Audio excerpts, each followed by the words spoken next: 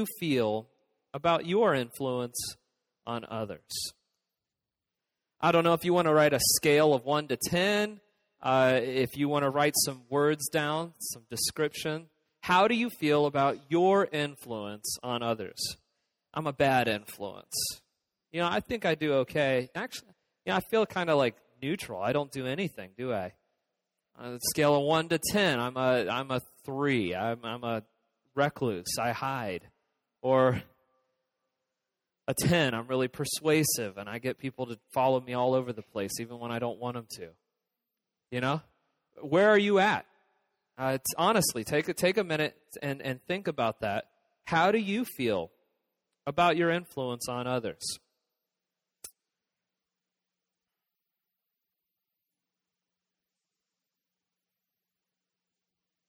Today's message is Influence for Eternity. And I'm just introducing this. Pastor Joel will be coming up after me. And, yesterday we had our AIM meeting, which is a leadership meeting. It's not just for leadership. It's those who want to be involved in ministry. If you're taking care of babies, if you're leading up junior high ministry, if you're helping out with Silver Lining, if you're a pastor, if you're not, when you go to serve, you are a leader. That's following the model of Jesus, servant leadership. That the greatest leader is a servant to all. And so for those of you who weren't able to make it, the next one's in July. Okay, we do it quarterly. Please, please, please make that a priority to be there, because we talked about conflict yesterday, and maybe some of you guys have conflict in your lives. It applied to everybody in the room. And it was good. It was encouraging. And one thing that we didn't get to cover was a core value. At New Life, we have 9 core values that underlie everything we do. It permeates who we are. It's who we want to be. And one of those core values is influence. It's necessary as a leader, as a follower of Christ, that we have influence. Our greatest goal as leaders is to lead people to the greatness of God. Leader or not, we all have influence on those around us.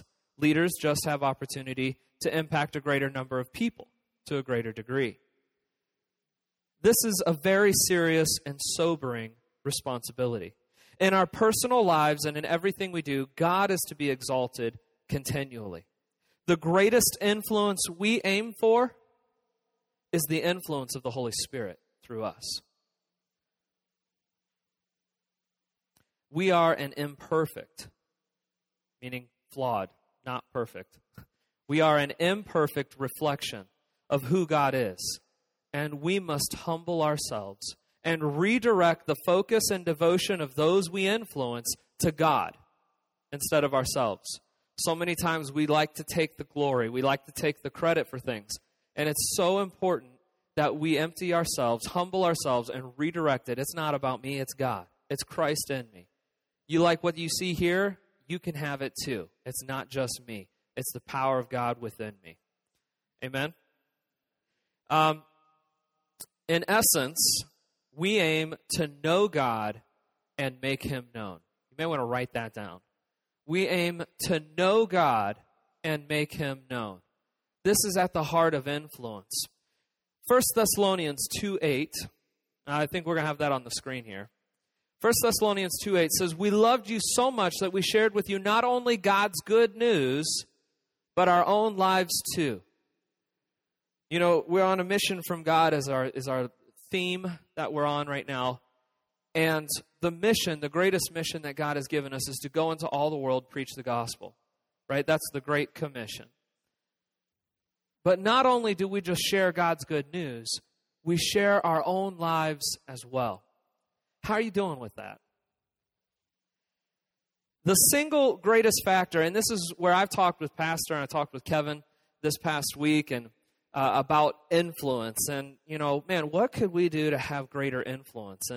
And as far as core values go, you know, man, some of them we struggle with. Some people struggle with faithfulness. Some people struggle with consistency. They're the Sunday saint, Monday ain't.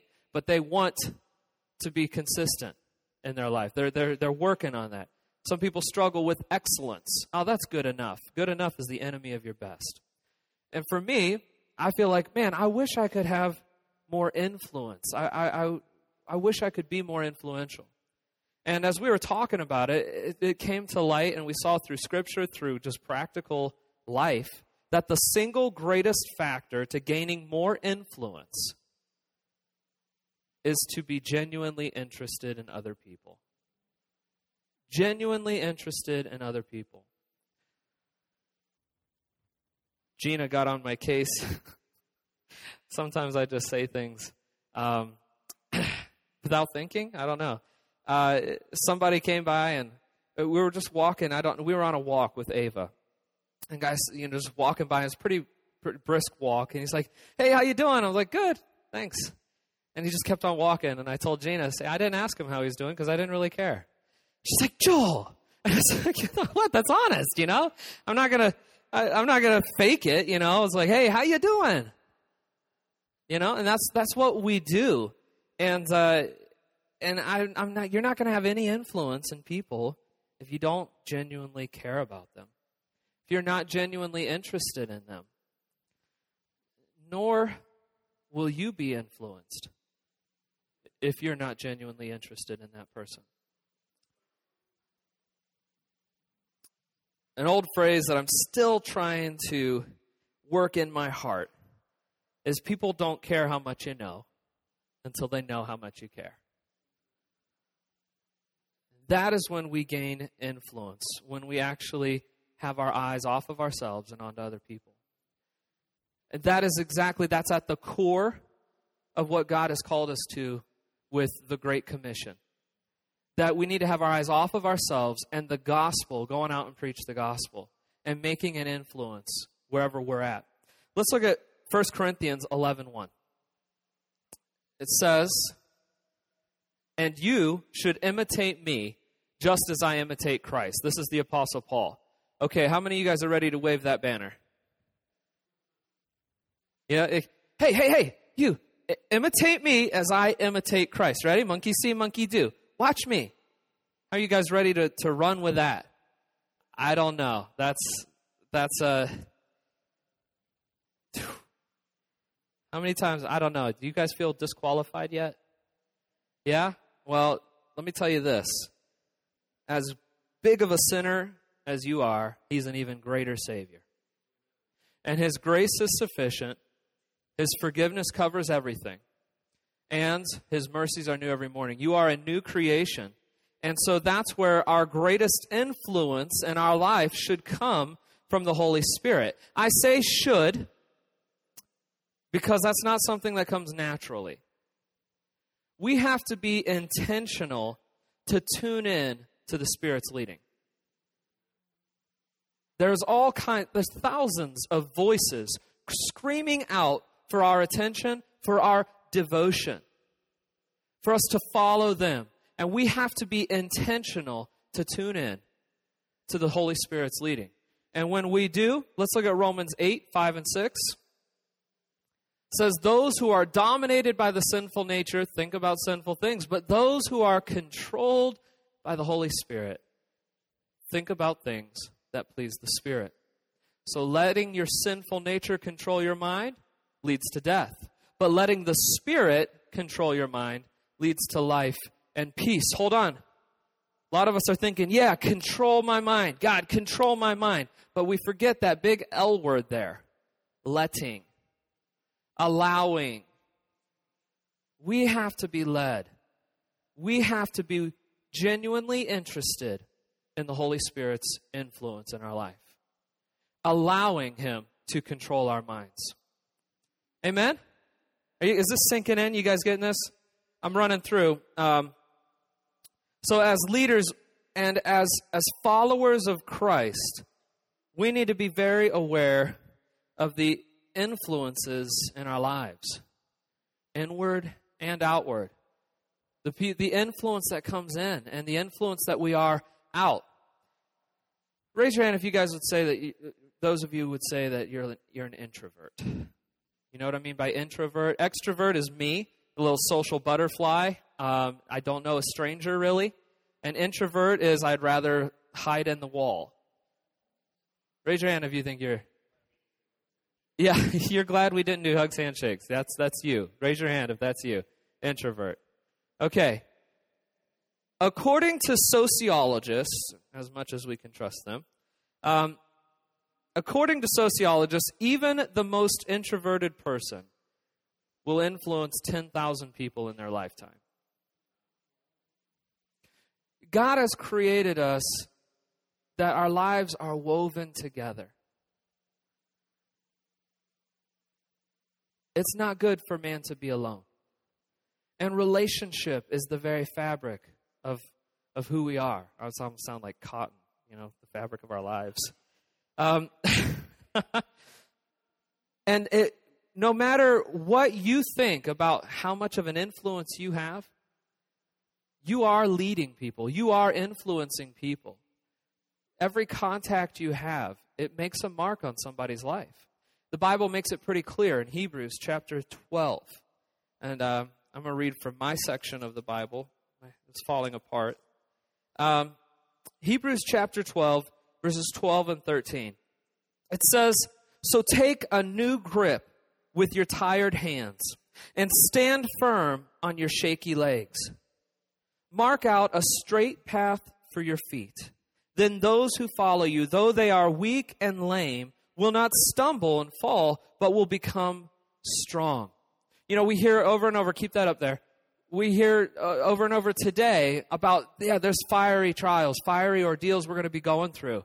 But we will be, God, though we pass through the flames, we will not be consumed. Right? Our God is on our side. He is with us. And for those of you who feel under attack, for those of you who feel weak and tired, you don't have any strength left, we have God's grace which is sufficient, and His strength which is proven in our weakness. Amen? And we can then take a new grip with our tired hands. We can then stand firm on our shaky legs, mark out a path. Why? Because you follow me as I follow Christ. Then those who follow you, though they are weak and lame themselves, your influence will help them. They will not stumble and fall, but will become strong. Amen. This is not just like leaders. This is you as you follow Christ. We need to be mindful of those around us.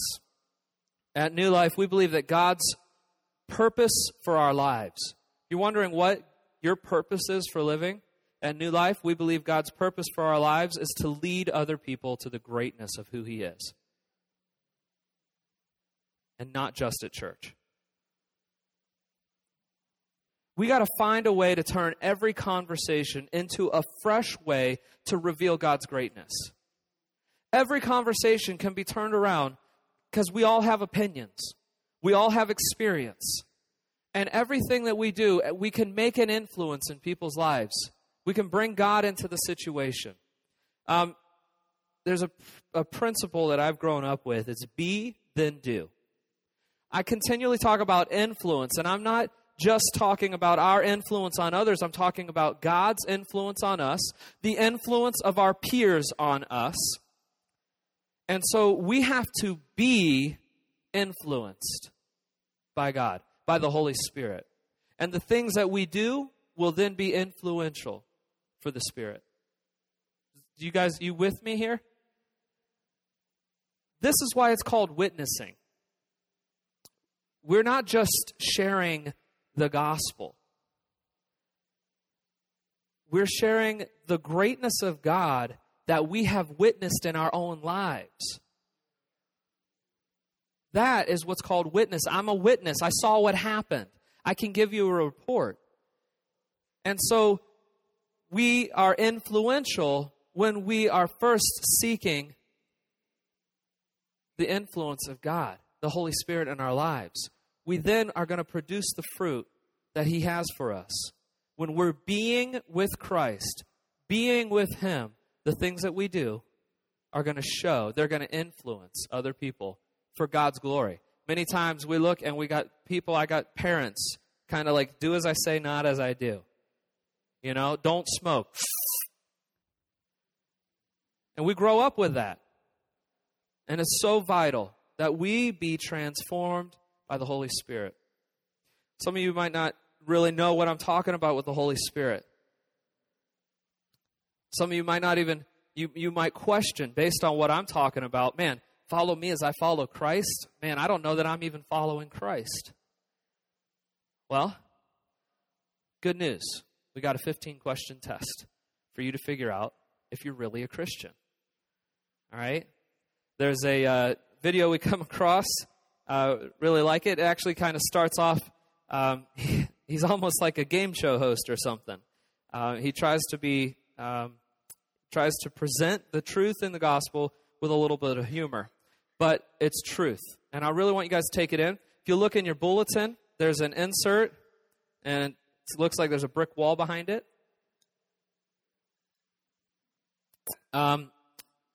And this is going to help you to know, are you really a Christian? So let's go ahead and watch that video. Take notes. You can fill in the blanks as he goes. All right?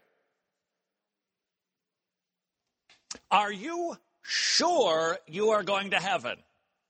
No, I mean, really, really, really sure.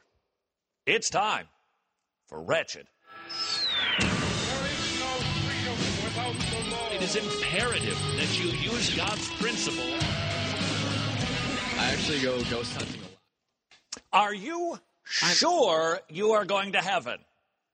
No, I mean, really, really, really sure. It's time for Wretched.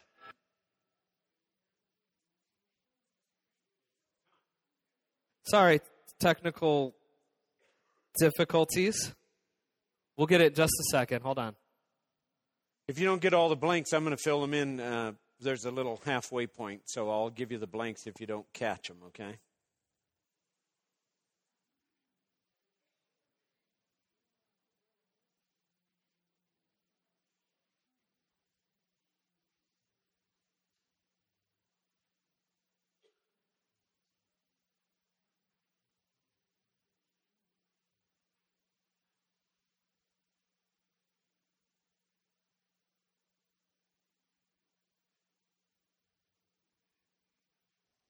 Are you sure you are going to heaven? No, I mean, really, really, really sure. It's time for Wretched. It is imperative that you use God's principle. I actually go ghost hunting a lot. Yeah, have you found any? Yes. Really? Don't satisfy yourself by saying, it doesn't matter. All roads lead there anyway. Hello and welcome to Wretched. My name is Todd Friel. I am your host with a bad elbow. The wretch the song refers to. Are you 100% beyond the shadow of a doubt certain that you are going to heaven? Let's take a little test, shall we? Todd, let's not. Oh, come on. The Bible says, examine yourself and see if you are in the truth. And based on the Bible, a fellow named John Piper, you know him, don't you, Mr. Desiring God? He found 15 questions that we should ask ourselves to see if we are really believers. Let's do that now, shall we? Test question number 1. You do good stuff. James, faith by itself, if it has no works, is dead. Make no mistake about it. This is not about work righteousness, doing stuff to get to heaven. But because you've been forgiven and because you're going to heaven, you do good stuff. Are you? Are you doing good stuff? Are you doing things that God asks you to do? Are you being obedient? Or are you kind of lazy when it comes to spiritual fruit? Number 2, the necessity of obedience. If you love me, you will keep my commandments. So you're going to do everything that God tells you to do.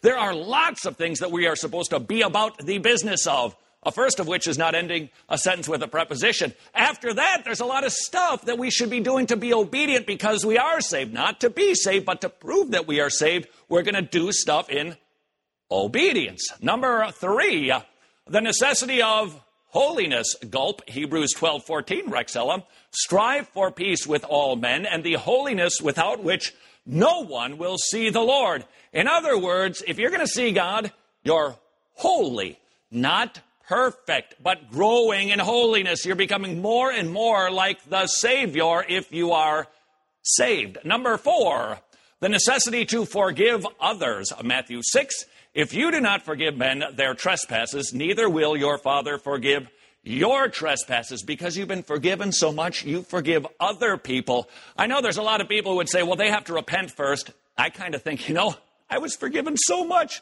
I can happily forgive somebody who's done something bad to me because I appreciate what was done for me. Do you forgive people when they do you wrong? That could be a country song. Alrighty, number 5, the necessity not to live according to the flesh. Galatians 5:24. Those who belong to Christ Jesus have crucified the flesh with its passions and desires. You find yourself desiring something and you kill it because you're a Christian. Do you? Remember what we're doing here. Taking a Piper 15-point test to see if you are actually in the faith. Number 6. The necessity of being free from the love of money.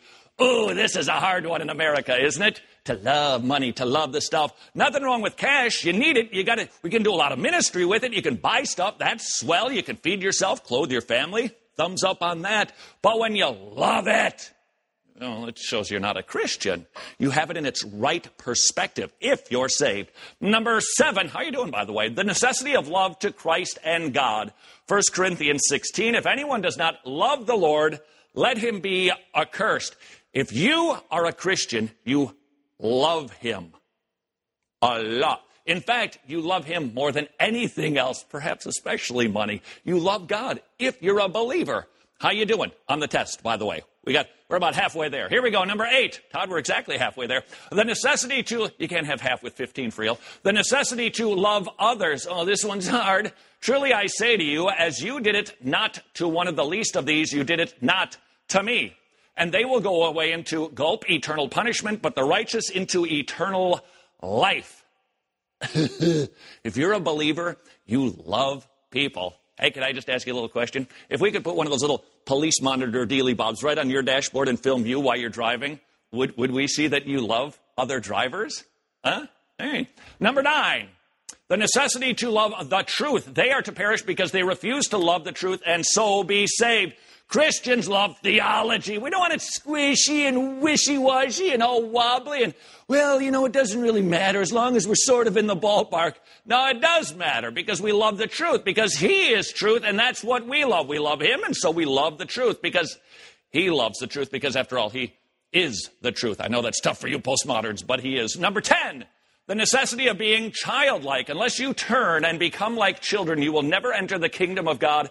In other words, you have a trusting faith. You believe stories like Jonah and the whale and the Red Sea parting. You have a childlike faith that trusts because you know that he is omnipotent.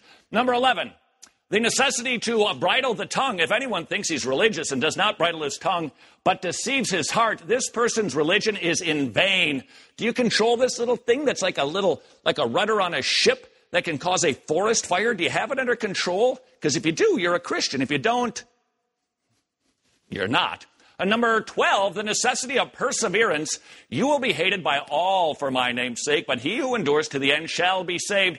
How do you know that you're a Christian? Well, you're a Christian when you die. Pretty much the deal right there. Number 13, the necessity of walking in the light, 1 John 1. If we walk in the light as he is in the light, we have fellowship with one another, and the blood of Jesus, his son, cleanses us from all sin. Now, what does it mean to walk in the light? Well, to walk in truth, because Jesus is the light. I sounded like Rob Bell right there. Jesus is that man from Galilee who walked by the shores of the sea, and he was the truth. And we will walk in the light because he is light, because we're Christians. And finally, the number... Oh, it's 2 more to go, Friel. That's why you're not a math major. The necessity of repentance. I have not come to call the righteous, but sinners to repentance. Remember, the first of the 95 Theses. Life is a continuing repentance. As God confronts us with our sin, we're continually repenting. It's not just that first time you repent, turn from your sins and put your trust in Jesus, but constantly repenting. We do that because we're saved. And if you don't, well, then you're not. And finally, here we go. Good one, Friel. The necessity of warfare vigilance, 2 Timothy 4:7. I have fought the good fight. I have finished the race. I have kept the faith. What Paul's getting to there, as he does in other places of Scripture, when we're Christians, we're fighting against the flesh, against the devil, against the world system, because they are the enemies of God. So there you have it. 15-point test to see if you're actually a Christian. Are you? This is Wretched. Wow, so how'd you do on your test? Huh? I find there's areas where, I'm all right with that. I'm okay. I love others, mostly. We have to kind of qualify ourselves. Let me go through the blanks real quick because there's a second part to this. Let me go through the blanks. First one was the necessity of doing good. Doing good stuff, some of you might have picked up on, but doing good. 2 is the necessity of obedience. You know these are all reliable. These aren't just good sayings by somebody because they're all backed up by Scripture. You see that? So that's why we saw the Scripture on the TV as well, on the screen. The necessity of holiness is number 3. It's not what we can do to put on. It's what He gives us, and He dresses us up. The number 4 is the necessity to forgive others. Sometimes we think, but we keep a record of wrong, which tells us we might not have actually forgiven. Number 5 is the necessity not to live according to the flesh. Number 6, the necessity of being free from the love of money. 7, the necessity of love to Christ and God. That love, then, Paul says, compels us. See? The necessity to love others is number 8, halfway through, as he said. The necessity to love the truth. The necessity of being childlike. By the way, I would say the truth is His truth, not our truth. That's part of the problem in the world today, is people are making their own truth and rewriting truth and denying truth. So the necessity to love the truth, you'll find truth right here. The necessity of being childlike. That's what most people are, sometimes especially the Pharisees. They're too big for their own britches. You ever heard I remember saying that to the kids when they were young. Getting a little too big for your own britches. That meant isn't that you don't know everything. The necessity to bridle the tongue, which means control it. Control the tongue. The necessity of perseverance is number 12. If you're not sure about that, read the first 3 chapters of the book of Revelation. He who endures to the end. The necessity of walking in the light. Those who do deeds of darkness, they do them in the dark. The necessity of repentance is number 14. The necessity of repentance. And before I move on from that one, repentance, by the way, what we do is, I grew up in a faith where we went once a week. That meant you had to carry that all that week. Let me tell you, the way the Holy Spirit is, He'll convict you of your sins, and it might be a matter of hours after you did it, after you said it, after you had the attitude, whatever that was. Could be hours, could be minutes. Sometimes I get a little alert that tells me, don't go there. Now, I might still go there, but He gave me the alert ahead of time. When I go there, I'm immediately convicted, and I say, boy, God, forgive me. That's what you have, open door, open access with God. You don't have to wait. You get to go immediately right before Him. And He says, it's 1 Timothy, I think it is, 2:5, or it's 2 Timothy. It says we have an advocate with the Father, and that's Jesus Christ. So we're able to go right directly to Him. That's what He's given to you and me, access. And then the last one is the necessity of warfare vigilance. We're in a war. Some people don't know it, and that's why you're getting your tail kicked. So it's time to kind of step up. There's a new study out by Lisa Bevere, and it talks about girls with swords. We think of warfare only for guys, but let me tell you, it's important for girls to do warfare too. So anyway, let's go ahead and watch the finish of this portion.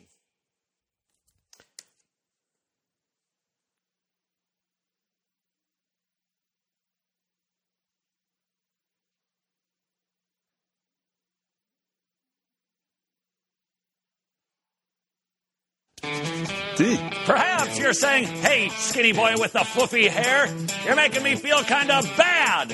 Well, we're okay with that. Well, welcome back to our Wretched. If you are still with us, doubt it. never happens. Honestly, it doesn't. We just took a 15-point test to see if you are a Christian. And maybe you're asking yourself the question, what exactly is the curve? Can't even tell you how many times I asked that question in school. What's the curve? I don't know. It's not perfection, but it's absolutely about going in a new direction. Are you sure you are headed in the right direction? And if that little 15-point test made you feel bad, wait till you see this. When he speaks about few finding eternal life, he's talking about those who profess his name. Among those who call Jesus Lord, few of them will find eternal life. Because we already know these people consider themselves disciples, and they call Jesus Lord, Lord. But their life is not marked by the will of God. And so to sum this up, this is what's being said. Depart from me.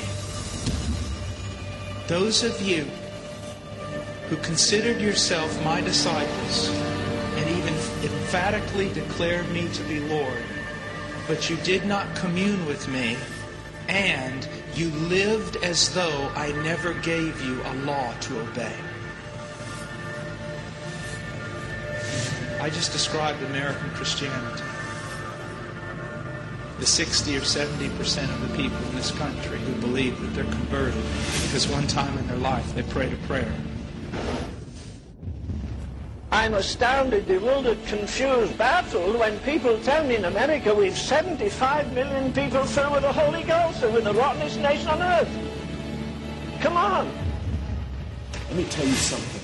Lost men, lost women, which is most of the people. Remember, you there be to find it. Oh yeah, there's lots of religious people. Lots of people think they're going to heaven. Lots of people in that day say, Lord, Lord. And he says, I never knew you. What he's saying is, not everyone who emphatically declares me to be Lord will enter into the kingdom of heaven. This is not some secret discipleship here. This is not some hidden thing. This is a person who would emphatically say, yes, I'm a Christian. He says, not everyone who says this will enter into the kingdom of heaven, which is synonymous with not everyone who says this is truly Christian. That's scary. By the way, did you notice they're not so emphatic about spelling? So what do you do? How do you know that you're really a believer? These guys keep saying, well, all these people who say they're Christians, they're not. Well, that's exactly what Jesus said. A lot of people are deceived. So how do we figure this out so that you can know beyond the shadow of a doubt that you are going to heaven? It starts by understanding who God is. Who is he exactly? George Burns didn't do us any favors when he portrayed God. Ooh, can you spell blasphemy emphatically? That's not what God is. He's not this doddering deist God just kind of looking down and hoping the kids are behaving. He's actually keeping track of you. Everything that you do. He is a holy God. He's a perfect God. He's a God who just spoke it into existence. By the way, take a read through Genesis. The stars, do you know how many stars there are? There's like a billion stars, some just ridiculously high number. And there's only one little sentence, just kind of a little parenthetical remark, and God made the stars also. Like, no big deal to him. He's big and he's high and he's holy and he's perfect. And that's where it starts, in understanding his character and his nature. Then we need to take a look at our nature and understand we were born little sinners. And if you don't think that we were born little sinners, and you don't think that there's such a thing as original sin, The suspect is driving through stop signs at about 40 miles an hour, manages to keep control of the car, just what you expect, until, look who jumps out of the car. It's a 7-year-old. A 7-year-old was driving the car. Look at the cop kind of lumbering after. He had taken his father's car in a bold attempt to avoid going to church. Look at him. He just takes off into the garage. I don't know where he thought he was going. He was apprehended. Nobody was hurt. See him take off out of the car? He was determined, but some penance coming his way. No, I was saying, but what jury would convict him of running from a long sermon in a church at that age. Don't we all remember being Daddy will drawing? convict him. That's right, Daddy. In the family court. Wow, so much bad theology, so little time. No such thing as penance. Can you guess who the Roman Catholic is? 7 years old to get away from church. Why? Because even at that age, he hates God like we all do, and we all live our lives like we hate God, with the sinning, with the disobeying, without praising Him, without thanking Him. Rebels at heart, little 7-year-old fish shakers and 17-year-old and 27-year-old fish shakers. We hate Him, but instead of giving us what we deserve, He grants us mercy, but only because His Son took the punishment we deserve. And when we understand the highness of God, the lowness of man, the sacrifice of the Savior, it crushes us. We repent, say we're sorry, turn from our sins, flee from our sins, just like that little kid was fleeing from his father, and we put our trust in Jesus, and then we spend the rest of our days joyfully, happily living for heaven.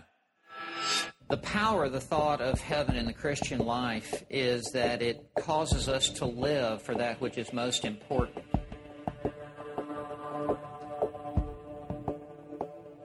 Rather than living for temporal things that are visible, we should always be living for eternal things that are invisible. And living for heaven causes us to live for that which is truly important. It's been well said there are only two things going out of this world: the Word of God and the souls of men. And that's where we need to invest our life, into reaching people with the gospel so that they might be on the path that is headed to heaven. And if we'll have heaven ever in front of us, it simplifies our life right now and causes us to live for what is most important.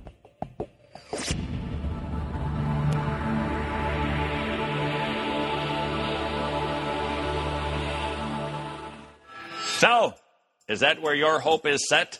On the living God? If it is, congratulations. If it's not, repent and trust the Savior now. This is Wretched. That's Wretched.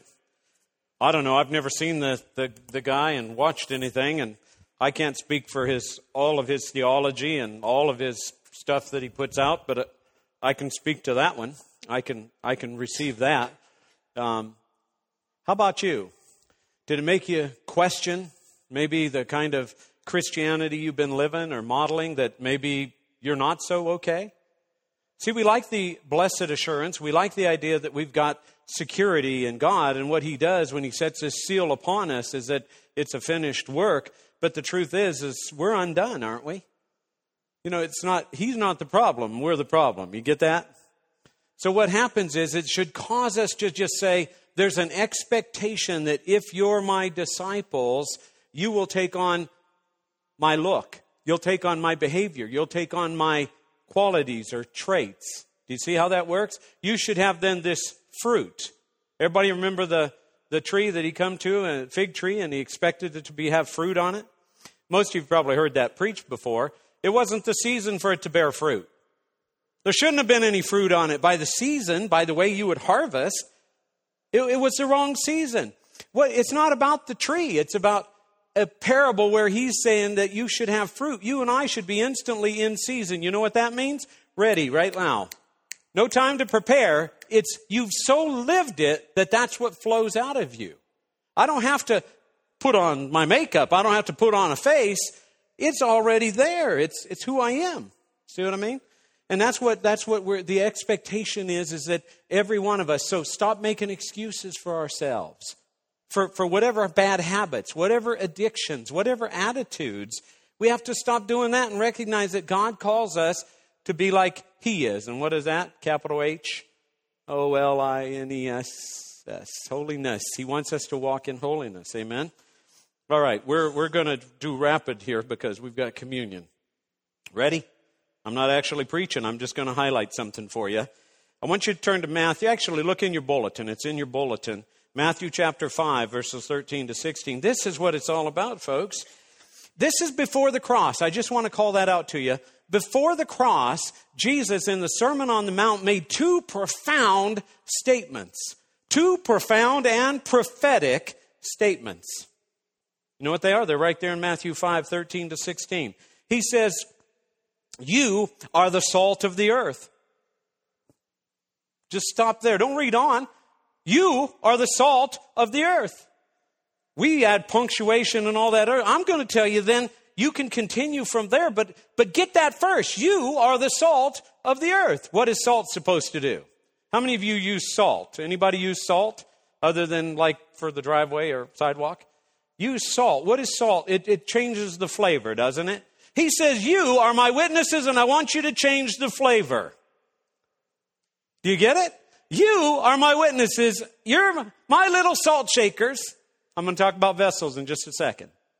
You're my little vessels, and I'm going to sprinkle some salt, and you change the flavor of every environment that you're in. Now, he wants you to change that for good. How many don't like stuff that doesn't taste so good, right? I one time put too much salt on. Then that makes it really terrible. Then I ate twice as much because I tried to put more on. And so here it is. But if the salt has become tasteless, how can it be made salty again? The very nature of it is, it's lost if it's tasteless. You're not born to be tasteless. You're born to add this seasoning of God into your life, into your realm. It is no longer good for anything if it's lost, if it's become tasteless, except to be thrown out and trampled underfoot by men. Then Jesus makes this profound statement. Before the cross, remember, these are very important, that he says, you're the salt of the earth. Then he says, you're the light of the world. What do you mean? I don't have the light in me. I have darkness. This is the generation he comes in. We're just pukey sinners. See? He hasn't died on the cross yet. Oh, yes, he has. Sort of. But what's he say prophetically about you and me? He says, you are the light of the world. A city set on a hill cannot be hidden. Nor does anyone light a lamp and put it under a basket, but on the lampstand. And it gives light to all who are in the house. Let your light shine before men in such a way that they may see your good works and glorify your Father who is in heaven.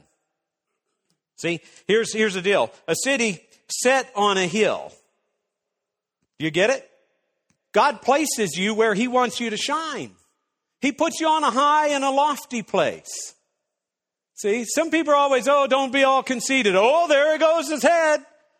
Now, wait a minute. That's what God wants. He wants to be glorified in yours and my life. Well, that means he's got to put you on a little bit of a pedestal so that you stand out above the crowd and above all the other people you're supposed to influence. Don't be busting people down so that they grovel down there with the world. Be a cowboy. Get up in the saddle. Stand up in the stirrups so you can get a better view. Those are the ones I need to influence. Those are the ones I need to steer. Those are the ones. Hey, how many heard Rick Warren's son committed suicide? Now let me just challenge, because I already dealt with this. Some look at that as being judgment. Rick Warren is a pastor of a church out in Saddleback. It's called out in California. 30-some-odd thousand people attend that church. It's a major, they've got a campus like unbelievable. And you know what? He's got all kinds of accusation made about who he is and what he's representing and all the things that he might be doing. And I don't know about all that. I know this. I know that if that was my son or my daughter that committed suicide, I would be grieved. And I would question, I'd have a lot of questions. I'd have some issues about going forward, so to speak, if I wasn't so grounded in my faith. I'd like to think that Rick Warren won't fall away. If there's anything needs tweaked in his life, I can trust God to complete the work that he began. So here's what let's not do, is let's not proclaim judgment on a man. Let's let that gavel be in God's hand. Can we do that? And let's not kick a man when he's down. And so I'm sure that I've already seen it on Facebook. I've already seen it on some posts about people, doing this. And that to me, that's one of the greatest tragedies of Christianity, is that somehow we don't actually come to a place of brokenness, even over people. We don't know where the people are at. I honestly don't know everything about every person. But I'm charged to believe the best, hope the best, think the best. Do we always do that? And the answer is we don't, because what we do is we try to bring somebody down. We feel like it's our job to expose somebody. Shoot the wounded, yeah.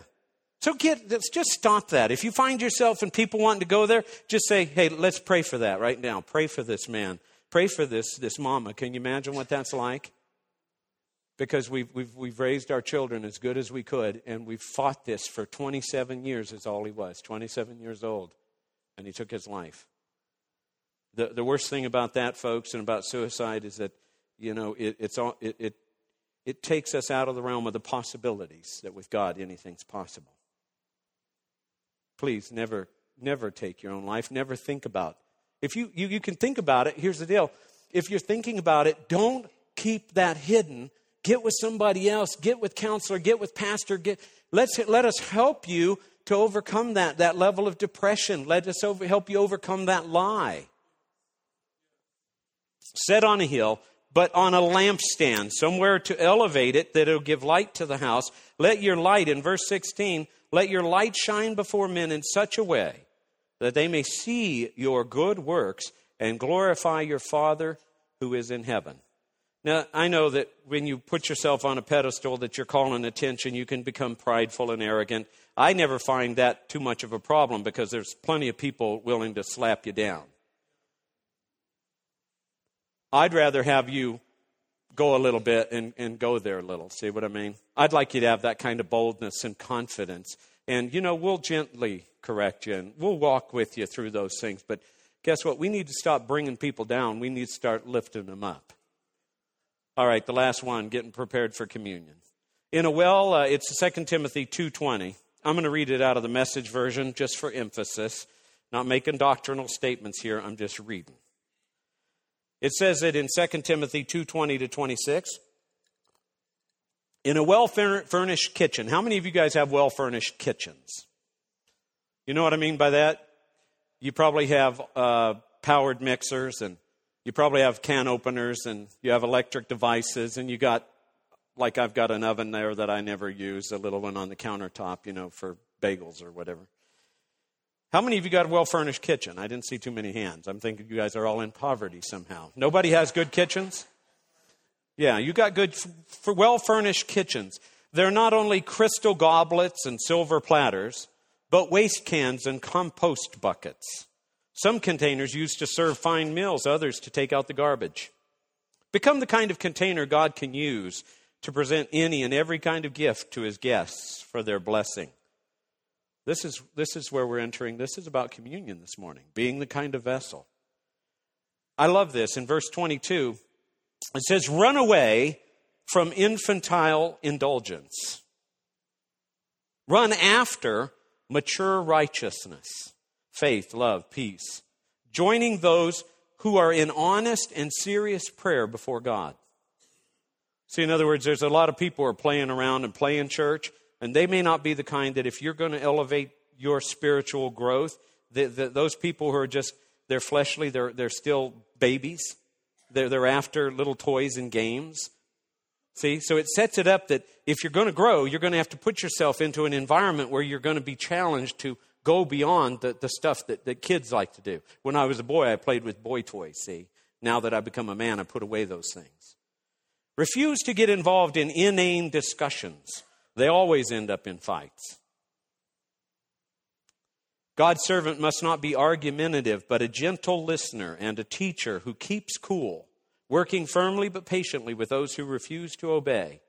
You never know how or when God might sober them up and change a heart and a turning to the truth, enabling them to escape the devil's trap where they are caught and held captive, forced to run his errands. Wow, we like doing the will of God.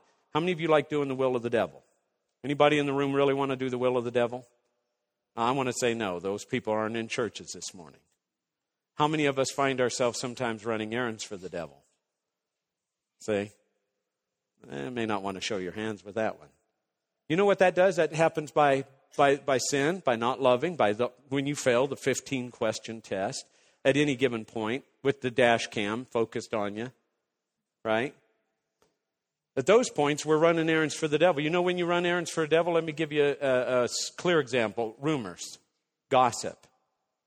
See? That's when you're running errands. You actually become his voice, don't you? Because it tears down. All right.